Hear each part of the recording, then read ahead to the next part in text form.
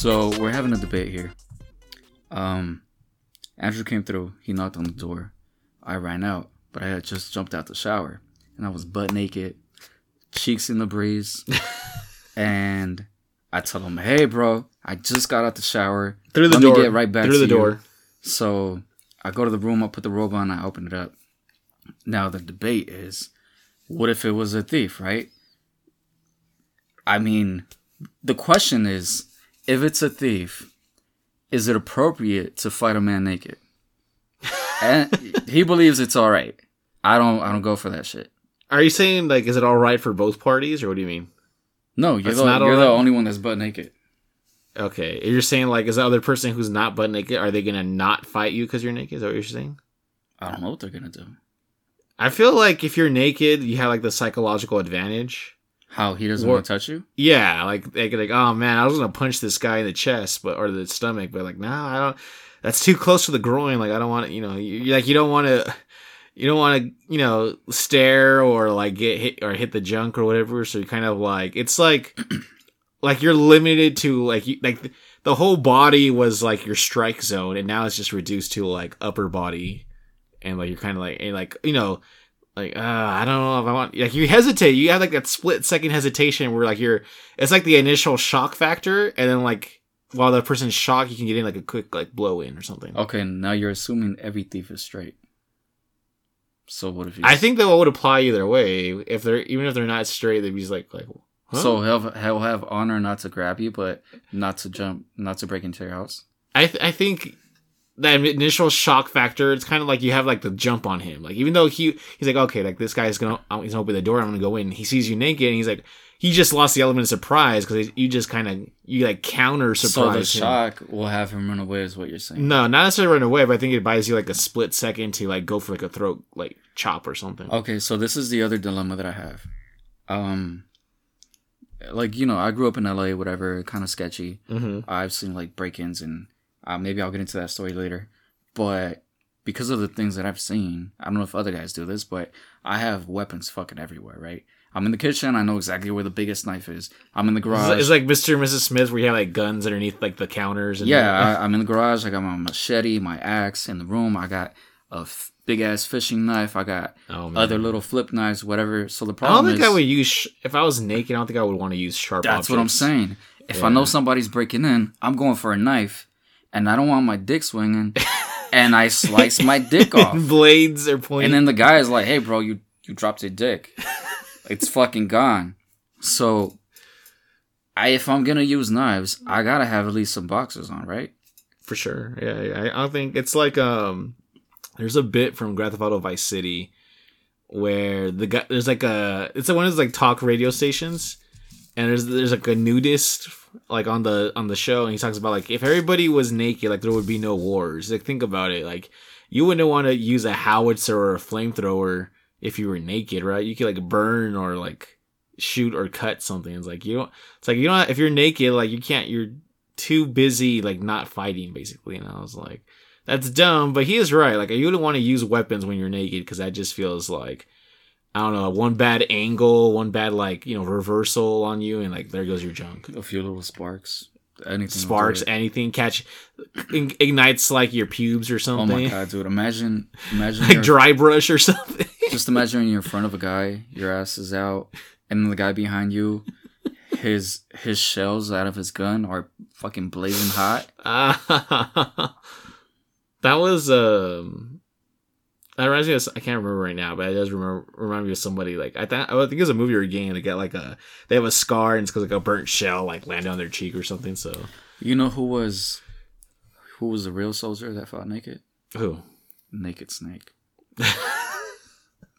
Naked Snake. Yeah, Metal Gear.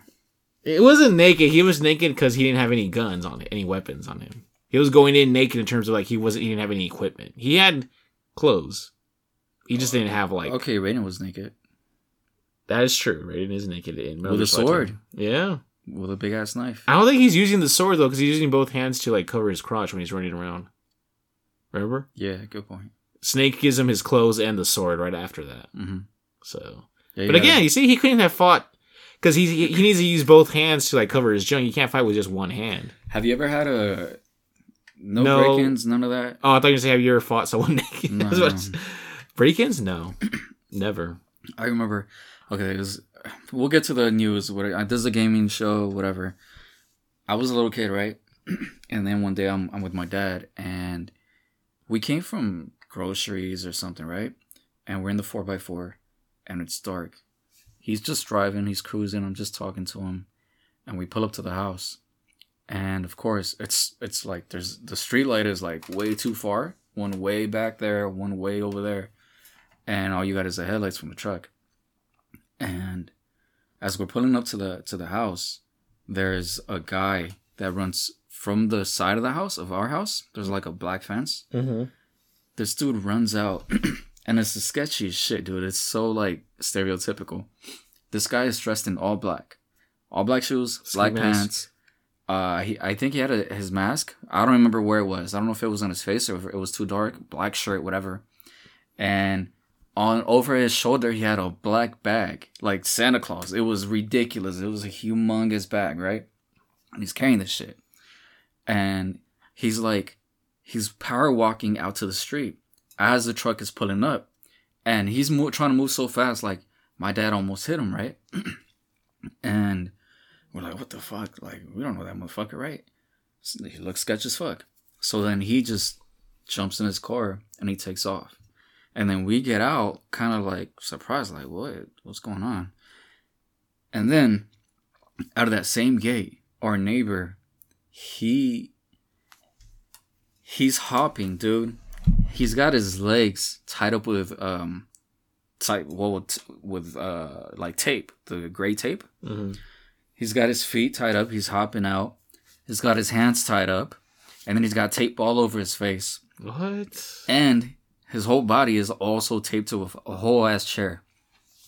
And he's just bouncing out there. And then my dad runs up to him and he's like, what the fuck happened? And he takes off the tape off his face. And he's like, this motherfucker robbed me, whatever. And my dad's like, if I would have known, I would have ran his ass over. And, yeah. It's shit you see in LA. I remember your mom told me once that someone tried to break down your front door or something. And she like screaming at them right here in this house. Oh, it was a long time ago. That was because the house was on sale. And, like, there was no activity in the house. Uh-huh. So they were, like, casing the house. Yeah. So they would come and knock and see if anybody would answer and knock on the windows.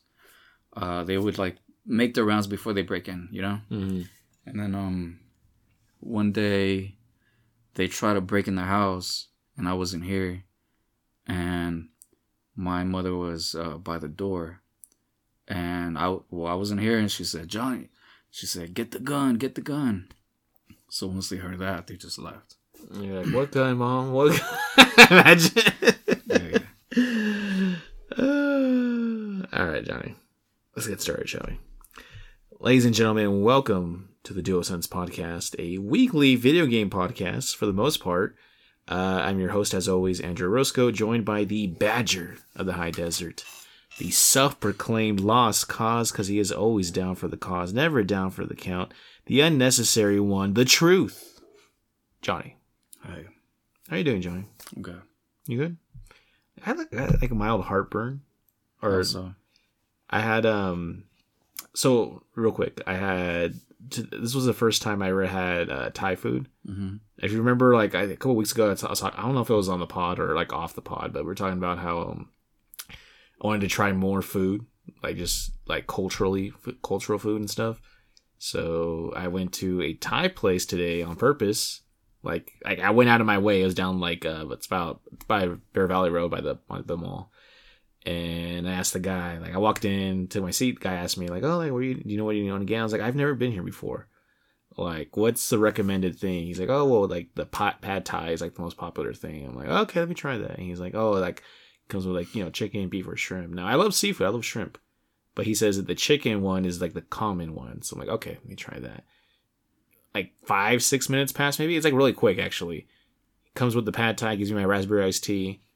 So I take a bite. I'm like, oh, this is really good. And he's like, oh, try the hot sauce with it. So he comes back with hot sauce. And I add the hot sauce. Not too hot. It's more flavor than like heat. So good. So good. I can't believe I've never had this before. Like it was very fun. It was like a big plate. It was a very big plate of just like these noodles with like green onion and like peanut crumbles all over it. And then like, you had the hot sauce and stuff and you stir it and mix it and it was just, so good. How do you compare that to, how do you say it? I know I'm not saying it right. Pho. I never had pho. Pho, yeah. I've never had Vietnamese food. Really? You've never had I've had Korean, I've had Chinese, I've had Japanese, but I never had Thai until today. Never had Vietnamese. I don't even know if Taiwan, because it's basically just China. I don't know if Taiwan even has its own like culinary culture. Probably does after 70 years, but I've never had Vietnamese or any of that stuff. So this is me trying to branch out. I already looked up. I want to go probably next week. There's 2 Indian restaurants in Hesperia, and I want to go try Indian food because I have never had Indian food before. They have curry, right? They do have curry. The coconut stuff. I think. The Thai place I went to today also had curry that had coconut in it. So I don't know which is the authentic one. I have to give it. They have like a coconut milk with something like curry or something like that. Yeah, I have to give it another try because I've tried it before and it just wasn't a pleasant experience. I heard Indian food's very strong, especially for like if you have like a Western palate. Like Indian food like hits hard. It's very spicy, very pungent, very like it's strong. It affects your like intestines very strongly, I hear. So, but I want to be adventurous. I want to try more food. I want to break out of my comfort zone food wise. So, anyways, so that's right now. My stomach's kind of rumbling because I think I put too much hot sauce, and I've been kind of like feeling the churning, like I'm making butter inside of me or something. So, let's start with our first Johnny. Let's start with our first story, Johnny. This is written by VGC, Good Old Video Game Chronicles, posted by Tom Ivan. It says Microsoft has subpoenaed PlayStation for its defense against FTC lawsuit. So let's find out what this is about. It says, according to a court filing, the Xbox maker wants Sony to divulge details of PlayStation's game production pipeline. The information, which Microsoft believes is relevant to its case, may include confidential details that Sony would be reluctant to share with its rival if possible.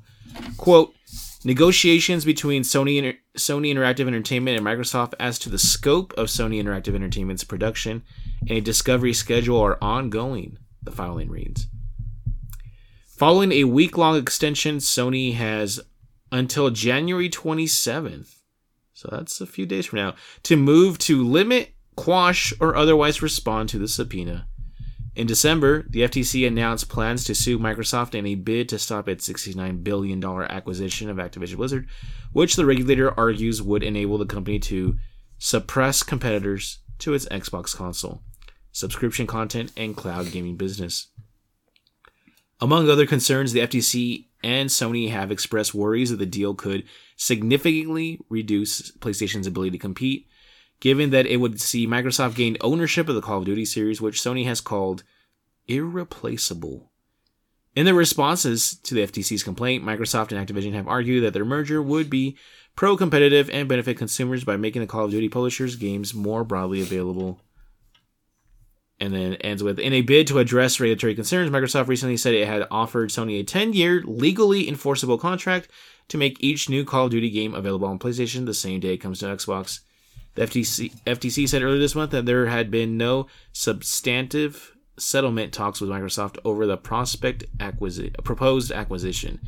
If it goes to trial, the case will be judged during hearings set to take place in August 2023. All right, John, I was hoping this article would feature more exactly about the details of why Xbox feels it's relevant to include all the stuff that Sony has in the production line. I'm guessing they kind of want to point to say, like, oh yeah, like Sony has all this stuff planned. Like they're gonna, I don't know if they're trying to use this as ammunition against Sony. They're using their own like production line of like, here's all the games we have scheduled. Like trust me, like PlayStation's not hurting from us. Do you think that's like the angle they're going for? Or do you think they're kind of, this kind of feels like it also might be like vindictive, like. Yeah, like, it feels like a bully move. I think you can kind of look at this from two angles. There's a, yeah, we're going to bully you. And this feels like retaliation for the whole, like, Google and was it Windows or whatever, like, all teaming up. Not Windows, I'm sorry, that's Microsoft. Apple, right? Mm-hmm. Google, Apple, and Sony all teaming up on Microsoft. This feels like they're kind of I think they pretty much they don't expect this to actually go anywhere, but I think they just kind of want Sony to just feel some pressure in return. It could just be a bluff, of course. Yeah. But I think this could be more of two birds with one stone, because What's the other bird? Well, if Sony is gonna give them the pipeline of the way they process, like their conveyor belt of like gaming studios, right? Like how the fucking meat is made, how the sausage is made. Yeah, like that would really benefit Microsoft a lot, because I mean, Sony's got crazy top tier studios, right? Yeah, like what is their like creative process like? Yeah, and maybe the fanboy in me is like saying, of course, Xbox isn't developing like a PlayStation fanboy. What? No. Well, that's why I need you to give me your rebuttal here. Like, do you get what I'm saying? Like, they're exposing their methods, their tactics.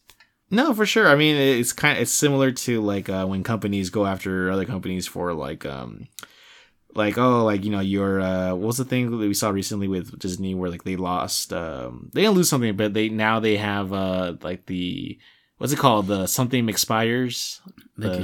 Yeah, but what do you call that? Like the it's not exclusivity. What do you call that? It's like they don't have the like it goes into like the public domain kind of thing, right? Copyright. Yeah.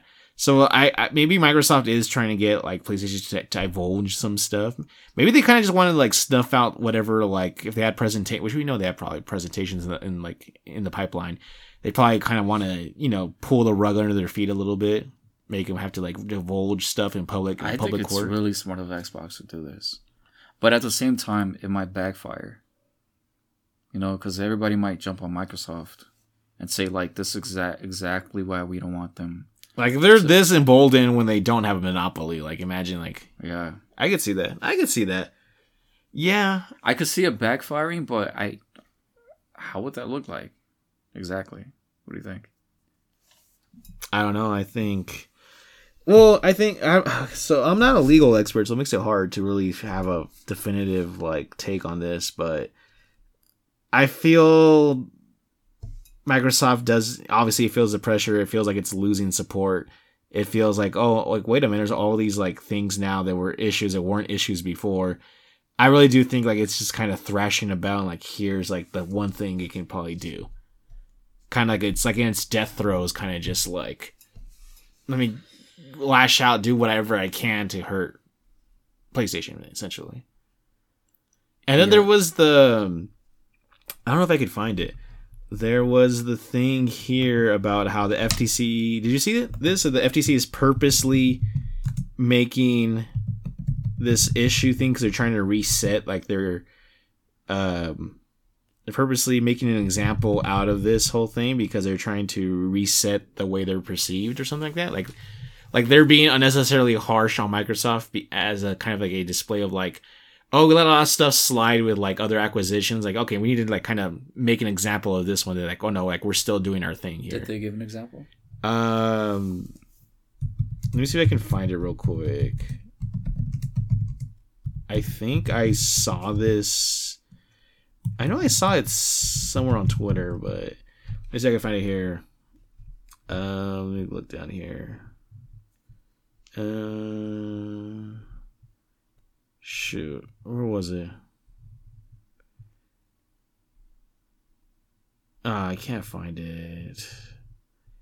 Like, it's not a coincidence or just something like randomly. Like, no, like they're purposely being hard on this because they let a lot of stuff kind of just slide.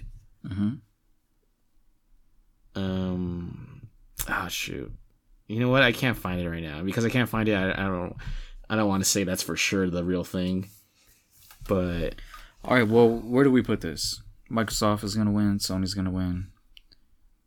Well, Sony doesn't win anything. They don't get anything out of it. They just, Well, they win Call of Duty according to them. That's the reason they don't want. Well, they would have got Call of Duty either way, right? If it was like part of like the Microsoft plan to make Call of Duty available on all platforms, I think they would have got.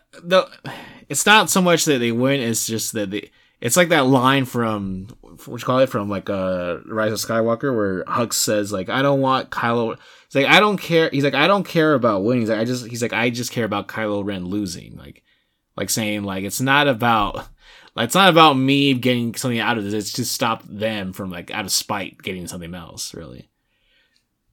That said, I don't see how PlayStation would get anything out of this. Microsoft would just... I know Microsoft, if they don't complete the deal, like they owe like Activision Blizzard like $3 billion in like fees or something like that. Yeah, that's right. As a kind of like a wasting your time kind of thing.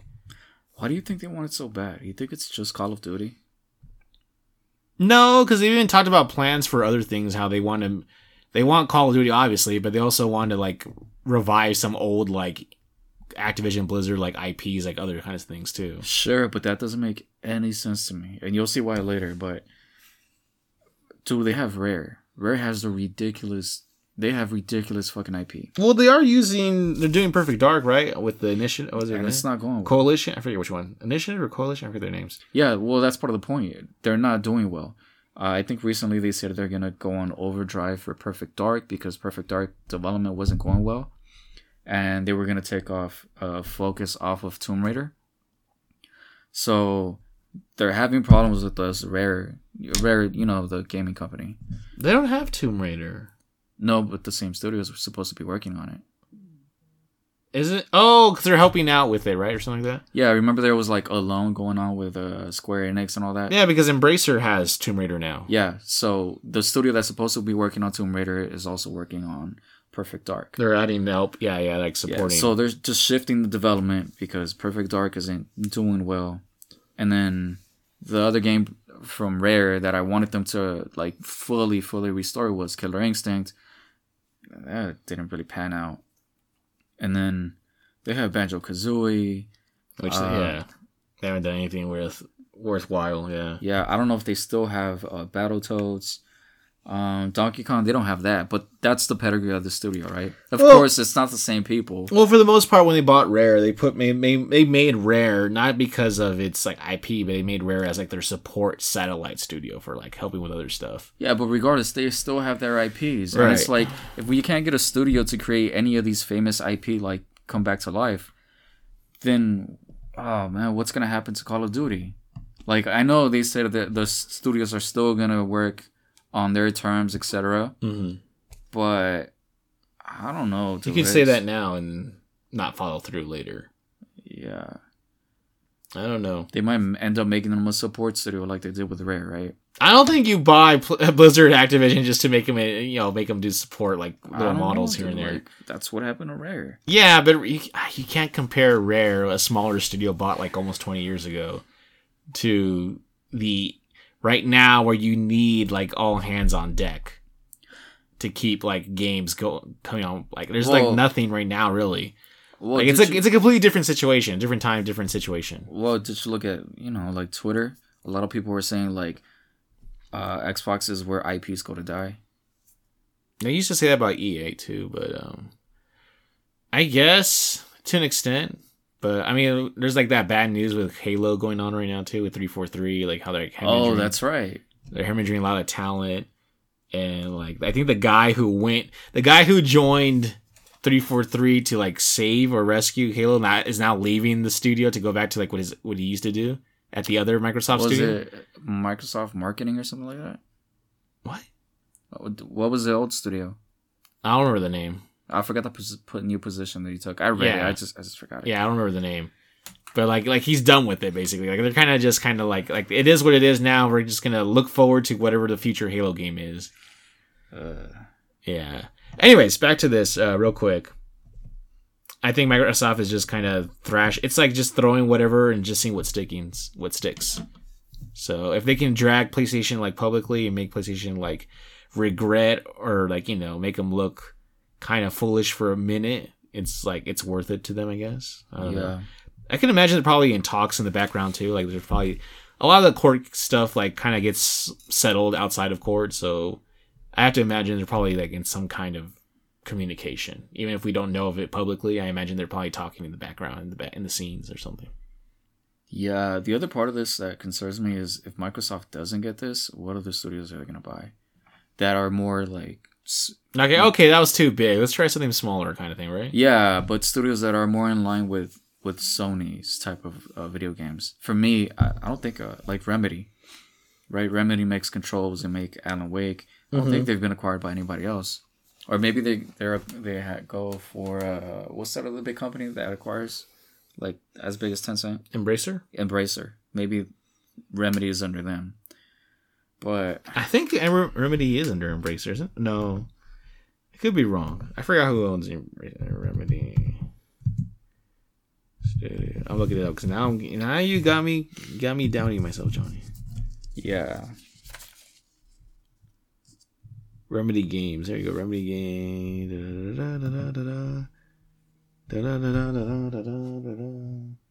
Hold on. I'm calling you back. Who? Oh, okay. I'll look it right here. I think it's right here. Remedy, products revenue. No. Okay, I thought it said right there.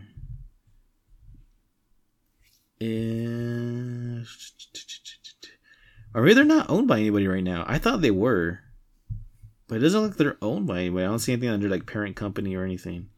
Yeah, okay. So that's the studio I'm concerned about Microsoft picking up. Well, they do have like close ties with Microsoft. Like, didn't they also do that one Quantum game? What was it called? Quantum Break? Yeah, didn't they do that with them too? Yeah, Quantum Break, yeah. Yeah. They just did a collaboration with another multiplayer. So that would make sense if they did do something, if they did it by them or something. But I want Sony to buy them if they're going to be bought. That doesn't make as much sense, though. There's not like a history there, really. In my opinion. Oh, I'm talking about the style of game that they make. Oh, because Alan Wake was also 360 yeah, exclusive. So I'm pretty sure they're like very buddy right there. All right, let's move on because I feel like we're losing focus on this story here. Yeah. Okay, next one, Johnny. This one comes from Game Rant, written by Mark Keever. Says Skull and Bones pre-orders are being auto-refunded. Some users are being auto-refunded for Skull and Bones, the upcoming pirate-themed adventure game from Ubisoft. The game was first announced in 2017 and was initially envisioned as a multiplayer game based on the naval warfare mechanics of Assassin's Creed IV Black Flag, and has evolved since then into a title that has drawn comparison to Sea of Thieves.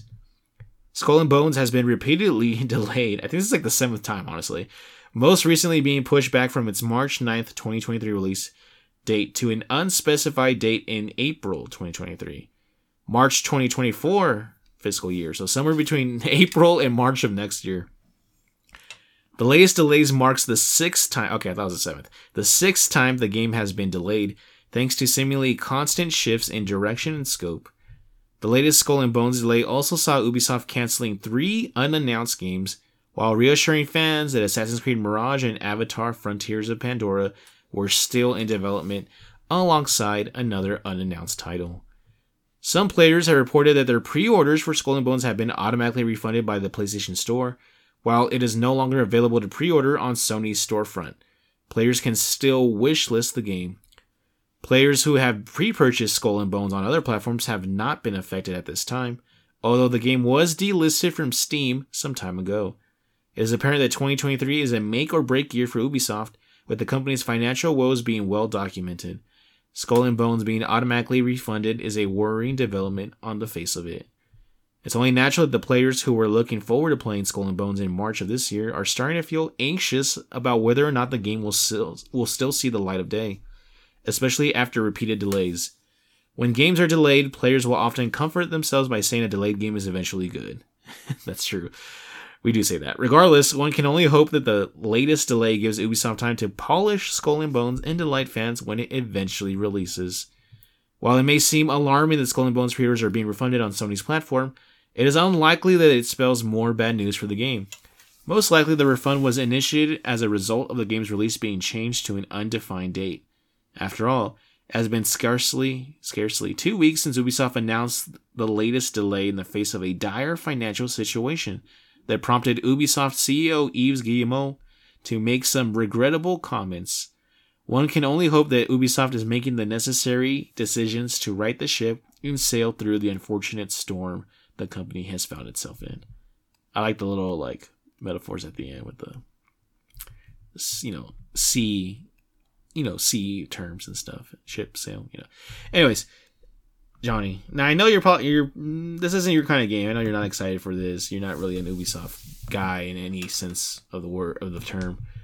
But what do you think about a game that's been delayed 6 times, announced 6 years ago, and is kind of just like, why are they being so persistent with keeping this game alive? Well, maybe I missed it in the article, but they delayed this game, but they also canceled 2 or 3 unannounced games. Yeah. Yeah. So, I mean, what else do they have in the pipeline? They talk about the Assassin's Creed games are coming out. There's that Avatar flagship game. Remember they're also doing a Star Wars game too. Mm-hmm. They're supposed to be doing a Star Wars game. It's being done by the team that does like the Ghost Recon games, I think. And I don't know, something with Rabbids, Mario and Rabbids. They just put out a Mario's and Rabbids game, Spark of Hope. That was like the last game they just put out. And then, did you see the comments that Yves made about like how like it's now up to the studio, up to the developers themselves to kind of like turn the financial situation around? Like he's passing on blame to like everybody else except for himself, or like it's up to the studios. Yeah, who said that? Okay, I clicked on the article that links to it. It says Ubisoft CEO apologizes for "ball is in your court" comment. Let me see if I can find it exactly. I want to skim it real quick because I want to read the entire thing. But he like said something along the lines of like, here he goes. This is a few days ago. Yves Guillemot, the CEO of Ubisoft, wrote an email to the staff asserting that it was up to them to make sure the company's games are released on time. He implored them to give their all if the organization is to return to its prior prosperity. Guillemot's comments that the ball is in their court instantly backfired. As a result, Solidaires Informatique, a French trade union, contacted Ubisoft Paris employees and asked them to hold a half-day strike on January 27th. Now it's reported that Yves Guillemot has apologized for his comments in a company-wide Q&A session. So, but it sounds like he's not really keeping a close eye, or like he's not actively involved in any of like the major like development decisions for the studios. Okay. And so he kind of put like, hey guys, like it's up to you to, make this, like we're losing money. So he's not managing them directly or at all? It doesn't seem like he has any, like he's kind of just kicking back. So what's up with the timelines? Like, because it's been delayed 7 times, right? 6 times now, 6 times. So the studio is saying, but also they keep canceling. This isn't the first time they've canceled games in recent years. Like they've canceled like 3 other games, I think like 2 years ago or something. I'm trying to figure out whether the comment is inappropriate because, I mean, they get paid to do this shit, right? Sure. So it's like the studio is telling the higher-ups, like, it'll be done by this date. Mm-hmm. And the higher-ups are telling them, like, no, that's not good enough. You're going to need to push it forward. I mean, there's some... But he's not, like, an active participant in, like, what's going on. It seems like he kind of just, like, I don't know, like, I pay you guys to figure this out kind of thing. So they're upset that they don't have better management. I guess so. Yeah. I don't know. There's, like, missing detail there. Missing context. Maybe, I mean, it's from an email he sent to all the employees. So like we don't have the email right here. I don't know. I can't read what it says. I mean, are they getting fired? Or are they getting paid? No, they're not getting fired. I don't think so. No, I mean a lot of places are losing employees, but I don't think Ubisoft necessarily is losing employees. And there was also the comment about some strike, right? One of the French labor union or something. I forgot what the term. Let me go back to the article because I already moved on from it. Well, it's cool. Something about some French not trade union. I'm thinking of Star Wars. He uses the term trade union. Oh no, yeah, French trade union. Yeah, the Solidaires Informatique. Yeah, contacted Ubisoft Paris employees and asked them to hold a half-day strike on the 27th, which is like 4 days from now. And it says, now it's been reported that Yves Guillemot has apologized for his comments in a company-wide Q&A session, which we can't see. So, a lot of missing context. I want to know if they were pushed, if they were asked to push the schedule. And if that's why they're really pissed off about his comments. Because I'd understand if they said, hey, you fuckers, yeah, you're paying us, but you have, like, unmeetable, time frames. Yeah, I have no idea, like... if he even shows up for meetings or whatever. Like, a lot of it's just assumption. We don't really know. Yeah. So, well, it's about really how do you feel as a gamer?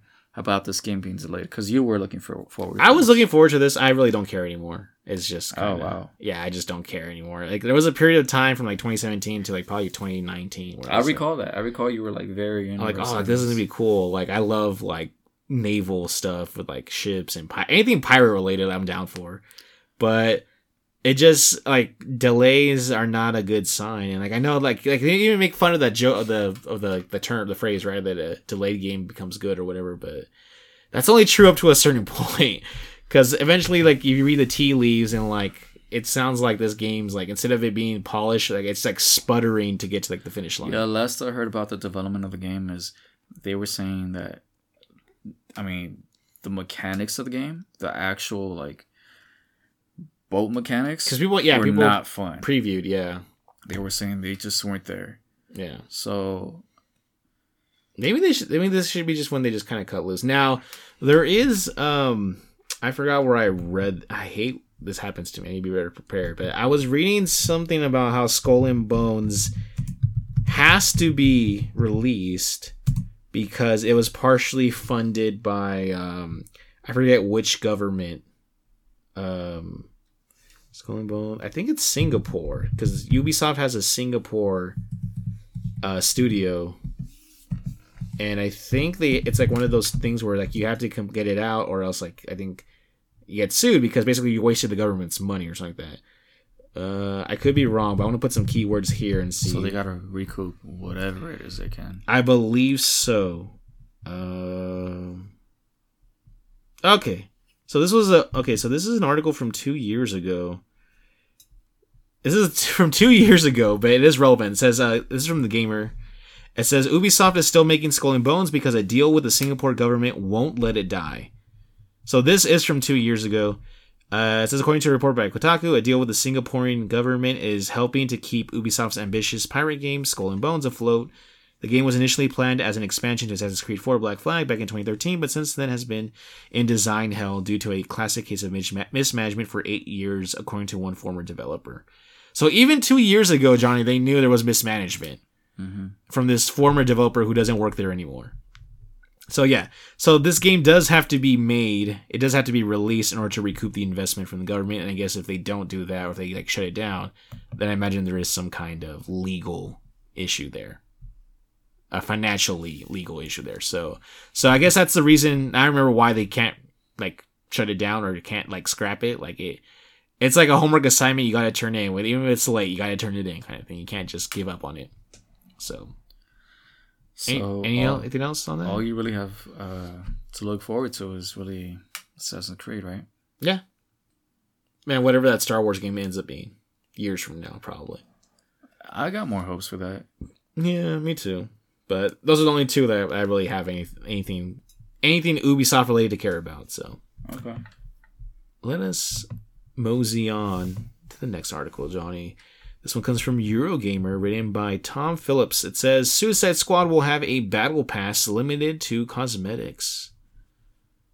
All right. It says, leaked Suicide Squad Kill the Justice League image, which showed the game's main menu, including mention of its cosmetic battle pass, has now been scrubbed from Twitter due to a copyright claim. So there was a picture of this leaked battle pass picture, I saw it, and it's just been removed.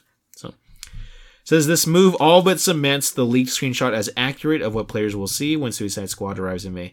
Why do they always do that when they try to get rid of something and like that? You just further legitimize the thing when you try to get rid of it, you know? Yeah. Alright, it says Suicide Squad Kill the Justice League, the next game from Batman Arkham developer Rocksteady, will include a battle pass system focused on cosmetic items. It's been claimed. A leaked image apparently showing the game's main menu appeared online last night, spread via Twitter and Reddit, and has now been verified as real and recent by VGC, apparently taken from a PlayStation test build. The screenshot includes a menu with a battle pass section above a squad loadout showing 4 characters, all of whom have leveling options. The image and today's report on it is the first we've heard of Suicide Squad having a battle pass component, even if it is limited to just cosmetics. The extent to which Suicide Squad... You can't say that right. The extent to which Suicide Squad will be treated as a live service game has been hotly debated amongst fans to date, following the failure of other multiplayer games as a service titles in Rocksteady's previous history, making the acclaimed single-player Arkham series. Eurogamer has contacted publisher Warner Brothers for comment. Suicide Squad features Harley Quinn, Captain Boomerang, Deadshot, and King Shark as anti-heroes on a mission to eliminate Justice League members brainwashed by Brainiac. Johnny, we kind of had a similar discussion about this, if you remember, back about Callisto Protocol about 2 months, no, like a month ago actually, where we're starting to see this trend because video games are so expensive to make, because the kind of what they make, in the time that goes into them, the development costs have kind of like not exactly scaled with the amount of money that goes into them, really. We're now starting to see, there's an economic term for this, elasticity, which refers to the amount of profit made from something in comparison to the amount of money that goes into making the thing. I believe. I could be using the term wrong, but I think that's what it means. So we're starting to see this with a lot of single player games where like, okay, there's no multiplayer or any like multiplayer online. Like, how can you still like make money from the game? And I played, it wasn't just Callisto Protocol, but I recently played Midnight Suns, Marvel's Midnight Suns, which does feature cosmetic DLC that you can pay for. And there's no multiplayer component at all. It's just all single player. But like the best suits, the best costumes are locked behind DLC, so it kind of sucks. Like Spider-Man has a massive amount of costumes that are just, there's like 5, and they're not that great. 5 that come on the game, and then like all the best ones, like the Symbiote and the Iron Spider, and all the cool ones are like locked behind DLC. And I mean, we know like especially now, like studios have to do so many things to like, you have your cross promotions, you gotta, there's so many ways to get like your diverse, we call it like your income streams, right? It's not enough to just sell a game now. Like now you have to make sure that game is a success, and then your plan B has to be some kind of DLC in the pipeline or some kind of other income revenue stream, right? So games are very expensive to make. I can imagine, this one being Warner Brothers in DC, they have to, make sure Warner Brothers gets paid, DC gets paid, everybody involved gets paid, and, not go in the red or just break even, sign up to just break even. Mm-hmm. So we have all these battle passes, they call them, which is a weird term. I think a battle pass, I think of a multiplayer game. I feel like they should just change it to a different name. It's kind of silly to like talk about that, but Battle Pass to me means like, oh, like this is for like Fortnite or Call of Duty or something. Like a single player game having a Battle Pass, like just call it cosmetic DLC. So why? I don't see the problem with Battle Pass. Because Battle Pass, the term battle, I think of like online multiplayer. Season Pass, that makes sense, I guess. Wait, but this is gonna be online multiplayer. Is it? I'm pretty sure. Isn't this a single player only game? I'll look it up right now because now you got me confused. I mean, yeah, it might not be like couch co-op, but you can probably just go online as a single player and play with other people, right? I'll look it up right now. Following the failure of other multiplayer... Okay, I guess you're right then. I guess it is multiplayer. I could have sworn this was a single player game. Or at the very least, like, couch co-op. No, I think it probably... To me, what it seems like... Because like the article says, I associate Rocksteady with, like, single-player games. Yeah, definitely. To me, what this is going to be is it's going to be similar to The Last of Us Factions, where they're going to have their single-player campaign, and then after that, once you're done with that, you jump into the multiplayer, and then the Battle Pass will give you access to like more storyline, like more Marvel's aesthetics. Avengers. It won't be pay to win. It'll just be, you want this costume. It's only cosmetics. Yeah. So I really don't see a problem with this. Okay. I'm trying to find the issue. I feel like maybe some games do revolve around like the Battle Pass system, and they kind of hold back, the best stuff. Yeah, but I mean, if you're playing a heavy narrative game, how many damn costumes do you need? To me, give me 5 dope costumes and I'm cool, right? Yeah. If you decide to give me more costumes on top of the 5, that's totally fine with me, right? But you gotta give me the baseline. Give me at least 5 costumes, or give me, I don't know whatever they're selling on the pass. Like, you get the Batmobile. Give me the black Batmobile. I'm cool with that. If you want to trick it out, Battle Pass, right? Like, I don't know what else I want in the Battle Pass that I want in the single player campaign, right? Right. There's just gotta be obviously like don't give me fucking 2 costumes. Like, you get what I'm saying? I get what you're saying, Johnny. I'm sorry, I'm distracted by your wall. It says, go with Andrew, collect soil in the forest. What? Oh, yeah. That's for the garden. What forest? Remember we went hiking? Oh. Yeah, like, if we ever go back there, we should collect stuff. And just put dirt in our bags? Like firewood, some dirt. Yeah, because, dude, we live in the desert. True. Okay, I'm sorry. That just kind of distracted me, so. No, yeah. I don't know. I guess... I mean, it's just the frame. It's not really so much the substance. It's just the framing of it that kind of just bothers me. It's kind of silly, I know. But I think they're telling you exactly what it is. It's a damn battle pass. Yeah. If they start changing the names, I'm going to get irritated. Because then I have to read up, like, what is this system? What is this one? What is that one? Yeah. And the battle pass will vary, but I think it'll just vary on the type of aesthetics. On the type of, like, what do you call them? Aesthetics? Cosmetics. On the type of cosmetics that they sell. Like, Fortnite, you got your little dress or whatever. You got your you got your backpack bling. Your bling, and then you got your glider. It's like, imagine Superman or like Harley Quinn has like a different hammer or something, like different hammers or something. That's probably like the equivalent. Yeah, exactly. And Deadshot has different guns. They all do the same thing, but it's just different looks. Yeah, like or they might give you different guns. That wouldn't be cosmetic though anymore. Then it would actually matter. No, I don't think they'll change the stats though. They'll just say like, "Hey, this scar is this AK or whatever." Yeah, this scar is similar to the AK. Is similar to the 15. What the hell am I saying? AR-15. AR-15, but they all pretty much do the same damage. Exact same thing. Okay. Except they might sound a little different. And they just look different. Yeah. Okay. Yeah, I don't know. I just thought it was worth talking about because we're starting to see this trend with single player games where, okay, again, you said Suicide Squad's not. I keep thinking single player because of Rocksteady. But we're still seeing this trend where like everything has to live on as like a live service kind of game, and it's just like it's not sustainable. But you don't have to buy it. True. Like, you don't have to buy it. Like, a lot of these games, I think Last of Us Factions is going to be free. What the fuck? It's a Last of Us game. Do you think Factions will be one of the ones that survives past a year or no? Yeah. You think it has staying power? Definitely.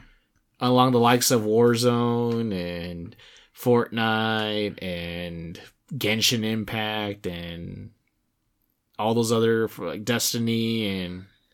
Well, yeah. Really? I think if they survive, Factions will absolutely survive. Pun intended, survive. I like that. Yeah.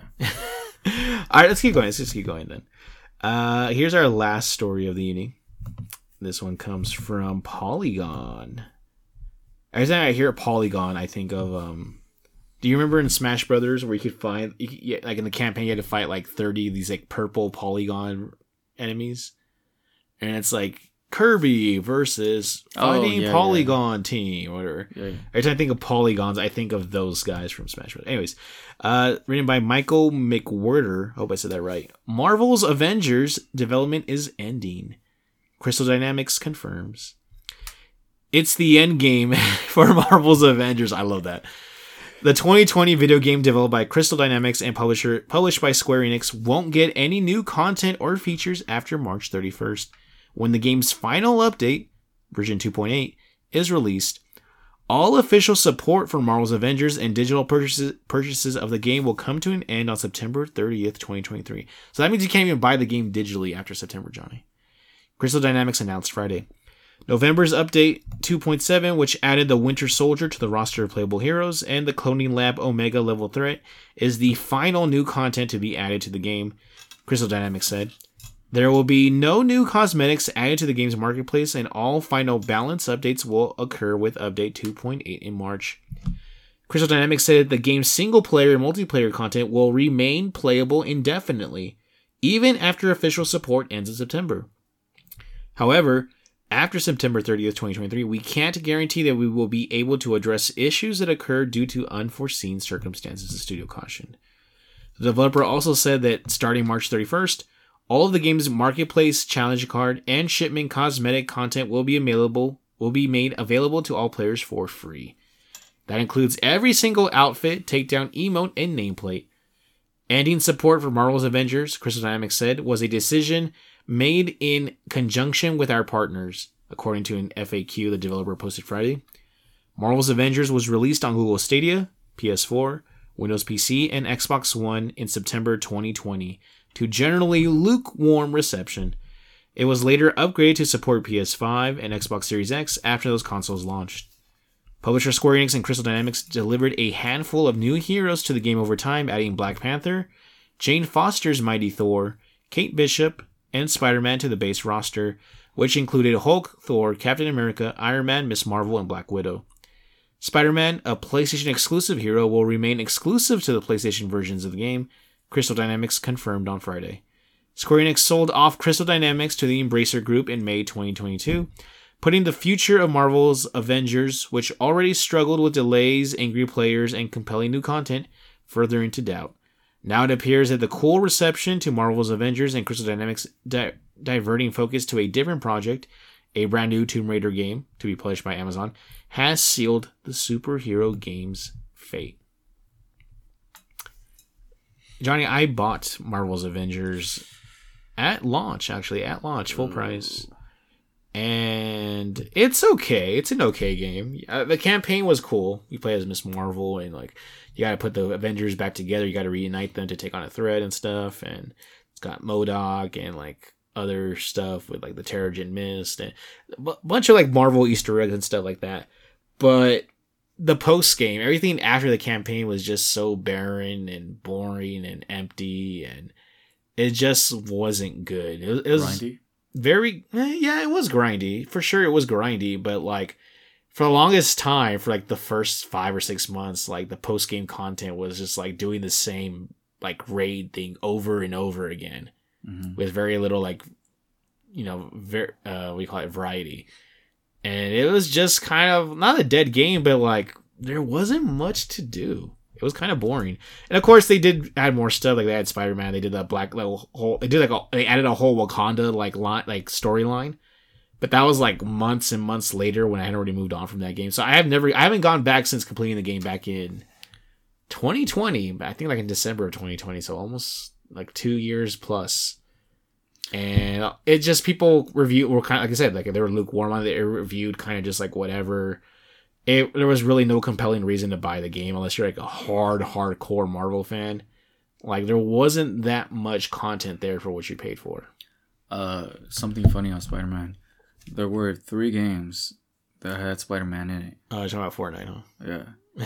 There was the actual Spider-Man game, which the combat... Insomniac one. Insomniac, that game is fantastic, right? Yeah. And then we had the Avengers game with Spider-Man in it. And we also had Spider-Man and Fortnite. They were saying Fortnite, and I can attest to this. The Fortnite Spider-Man was far superior to the Avengers Spider-Man, the game that you purchased. Yeah. Man, the Fortnite Spider-Man he swung so better. Fun. Yeah. Yeah, you could swing around, jump into the sky. The grappling points are great. I didn't play Avengers Spider-Man, but I saw the comparisons, and they weren't looking great. Yeah. Yeah, it's kind of funny how that turned out. I think it's cool, though, that if you want to, you could still play the game, even after they're done with it in March. You won't be able to buy it digitally starting in September. So, I mean, it's like, if you want to play, you have to get the physical copy of the game. I think that's kind of interesting. I have the physical copy of the game, so I could keep playing it if I ever wanted to. I'm kind of bummed because, like, they were supposed to add, Mockingbird, and I forgot who else. Was it Ghost? No, it wasn't Ghost Rider. It was Mockingbird. I think it was Punisher, maybe? I forgot. For sure, they were supposed to add Mockingbird, who is like a minor Marvel character who I really, really like, though. She's kind of like, she's like almost like another kind of Hawkeye character, but instead of using bows, she has like baton. She's kind of like she's kind of like the Marvel version of Nightwing. That's a better comparison. Okay. So she's got like the baton, like the tonfas, like the staffs, and like she does stuff, and she's character, like design wise, like her outfits are always really cool. So I was kind of bummed. I said I would go back to the game once they added her, and like I guess they're never gonna add her now. So that kind of actually sucks. Let me ask you right now. What do you rate the game? It's like a 6. Okay. It's like about a mid 6. How much would you pay for it now? $10. Wow. Okay. $10. I think you can probably find it for that online. I think. Okay. On Amazon or something. It's like a 6. I think like 6 out of 10. It's not that great. It doesn't do anything bad. It's just not notable in any way. It's just kind of bland. So Anyways, moving on, Johnny. Oh no, I'm sorry. That's all our stories. That's all our articles for this week. Johnny, you got anything else you want to slap on us? Well, I'm not sure what you want to do first. We have Xbox trivia for you. Oh, let's go to that. You want to go? Okay. Yeah, let's start with that. That sounds fun. All right, cool. And then we'll talk about what we've been playing. I think this will be fun because it's been a while since I've gone through Xbox stuff. All right. You got about 4 questions. Let's start with the first Xbox. When it launched, there was a wrestler that helped launch the console. The Rock. At CES. Your options are Triple H, Mankind, The Rock, The Big Show, or Stone Cold. The Rock. You are correct. Yeah, I've seen the image multiple times. He's standing next to Bill Gates, and yeah. Okay. People said it was cringy, but I don't know. I didn't get to see that portion. I never saw the video, but I've seen the picture several times. So yeah. All right, let's see. Harbinger. Harbinger is an antagonist for which 2 games? I'm going to give you 5 options. Okay. All right. 4 options, actually. So, Gears of War, Killer Instinct, Mass Effect, or Halo. Damn. You got to get 2 of these. What do you mean 2 of these? Harbinger goes to 2 of these games. Oh, in 2 of them? Yeah. Not just one of them. You have 4 options, but it's an antagonist for 2 games. All of those seem equally likely. Well, Killer Instinct less so. I don't think it's Killer Instinct. Okay. Harbinger. So Harbinger is someone who brings like they're carrying like I think it's usually like a bad news or something. So okay, we have Mass Effect, Gears of War. You said, or no? You have Gears of War. Okay, Gears of War, Mass Effect, and Halo then. And Killer Instinct. Nah, I don't think it's Killer Instinct. I could be wrong. I just don't see it being Killer Instinct. Okay. Because I'm trying to think. That's not a character in the Super Nintendo game. Could it be added later, maybe? It's possible. Harbinger has a Halo-y sound to it, so I'm going to lock in Halo. All right. I don't think Mass Effect has that, because Mass Effect has the Geth, and it has the Reapers, and it has... I think those are the 2 main ones. Protheans or whatever, those aren't bad guys, but they're like the other major alien species or whatever. So I don't think it's Mass Effect, so I'm going to lock in... Gears of War sounds like that would be a thing, so I'm going to lock in Halo and Gears of War. Okay, you got Halo correct. Okay. Gears of War is incorrect. Wow. Harbinger is actually in Mass Effect. Oh. They are, like you said, the Reapers. Uh-huh. Because you have the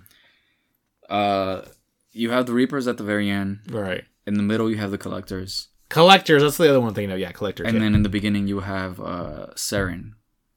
Which is one of the aliens. Yeah, he's like Garrus Case. Yeah, his race. He's one of the crew that you're a part of, whatever. Yeah, there could be a screw up here. I doubt it, but Harbinger is supposed to be the main antagonist of Mass Effect, which are the Reapers. No, the Reapers are like the colony coming through. It's fitting. That is fitting because that's what a Harbinger is supposed to be. Someone who like travels. Yeah, exactly. But I'm like, I don't remember hearing that name in the first 2 games. Maybe I just have bad memory. All right. I should have phoned Miko. Miko had just played recent all the Mass Effect games. He would have known. I knew I was right about the Halo. I'm like, that sounds Halo-y. That's weird that they would have that for both of those like Xbox games though. Yeah. Well, Mass Effect's not Xbox anymore, but yeah. Well, it was BioWare. BioWare, yeah. Okay. Damn. Okay. Did I get half a point then, or how's that work? I mean, you lost. You're supposed to get 2. But I got 1. That should count for something. Okay. All right. Half a point. All right. So your next question is, what is the AI character for Halo? You got Siri, Handsome Jack, Legion, Cortana, and Skynet. I know it's Cortana. All right. Although, how funny would it be if it really was Handsome Jack? Like, just a pompous douchebag as like your little like AI thing. Yeah. That would be awesome. But no, I know Cortana because of the Xbox, because of the Microsoft phones, but also because I have Windows on my on my laptop right here, and every now and then I see like a little Cortana name pop up. So Okay. You have 2 more questions. Saving the best for last, but okay, you have 2 more questions. Saving the best for last, but this one is 2 questions in one. All right. okay.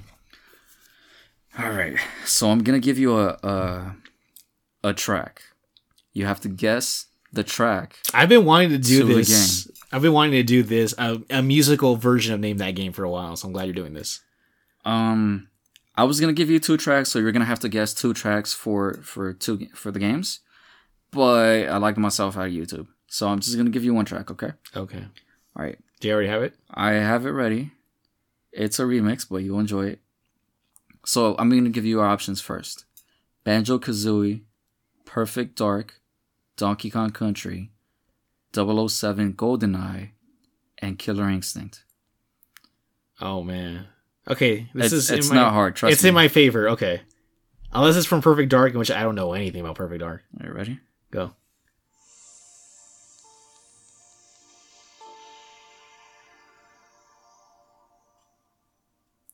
Do you want me to fast forward? Is it slow at the beginning? Oh, Donkey Kong Country. Yeah, correct. Aquatic Ambience. Yeah, Aquatic Ambience, you are correct. Let me turn that off. It's all like sexy music. Good shit. So, the answers are the same, but you gotta guess 2 antagonists, right? So, what antagonist belongs to one of the same games? Banjo-Kazooie, Perfect Dark, Donkey Kong Country, 007 GoldenEye, and Killer Instinct. The antagonist is gonna be King K. Rool. Donkey Kong. Correct. The next antagonist is gonna be Gargos. Gargos. Yeah. Oh, how's it spelled? Gargos. Wow. Okay. I'm pretty sure that's not Donkey Kong. I don't think there's a Gargos in Banjo-Kazooie. I could be wrong, but I don't think so.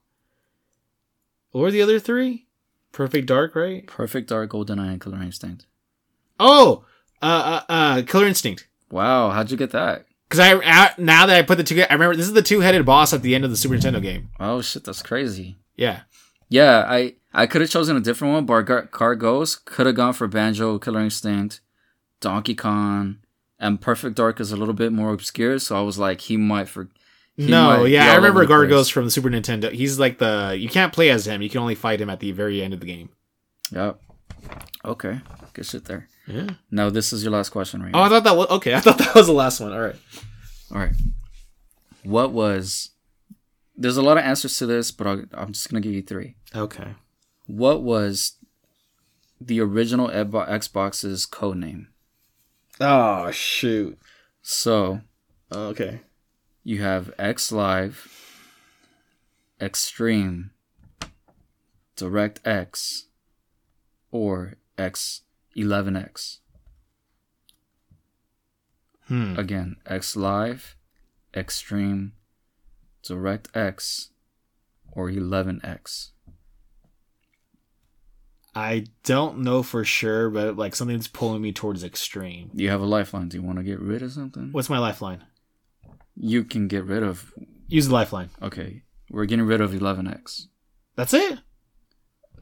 Yeah, so your options now are X Live, Extreme, and DirectX. Extreme. Final answer. Extreme is the code name? Yeah. Incorrect. X Live and Extreme were names that I made up. It was DirectX. I was thinking DirectX, but I felt like that sounded like too much like a Nintendo Direct. I'm like, no, that can't be. I thought that was like one you made up because of the Direct part. Really? DirectX was the code name? Yeah, it was DirectX, and I think there were 4 engineers debating, like, this should be the name. And somebody in there decided, like, okay, I want to use Xbox. And then they put it into the like, you know how they give it to the study groups to see, like, how people respond to it? and they put in Xbox to show like nobody's gonna like this shit. Yeah. And then everybody chose Xbox as a name that Really? they preferred. I think you couldn't get away with doing Xbox now, I think. So I'm gonna give you the rest of the. I might be missing one, but the codenames, because they had several codenames. DirectX. Another one was Mind, Microsoft Interactive Network Device. Ooh, That's a pretty cool name, Mind. MGT, Microsoft Total I've heard Gaming. of that one. Yeah, You've I've heard of that one. Yeah. Okay. 11X was gonna be spelled out as 11 and then the X. I think that's a pretty cool name, but it was just random. yeah. They were like, "Where did this shit come What's from?" 11? Yeah, I was trying to, when you said 11X, I was like, what is a connection? I couldn't figure it out. Yeah, and this is my favorite. Midway. That's a weird one because I think of the company behind Mortal Kombat, Midway, the arcade company. It has like an undertone message. And it just sounds like, that doesn't sound very like futuristic. Like you're only meeting me halfway, like midway. Like that's not like a, it doesn't sound advanced. It sounds like a half-assed attempt. Midway, like we'll meet you midway. So why I thought this was cool is because it's the Battle of Midway, and the Battle of Midway was the battle for the Pacific. Yeah, with the Japan, which was 1942. Uh-huh. I think it was 6 months after Pearl Harbor. Yeah, and, that's right. And the thing is, it's a battle. It's the turning point. It's the turning point for the U.S. Exactly. So it was because we were losing up until that point. Yeah. It was the U.S. versus Japan. Yeah. Japan has Sony. Oh, they were competing with them. Oh, that's pretty neat, huh? Is that the official reason?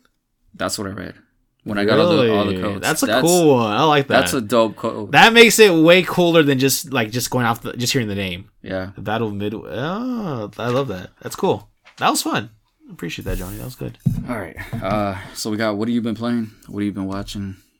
So since last Thursday, I've been playing Fire Emblem Engage, which is like the newest like big Nintendo game.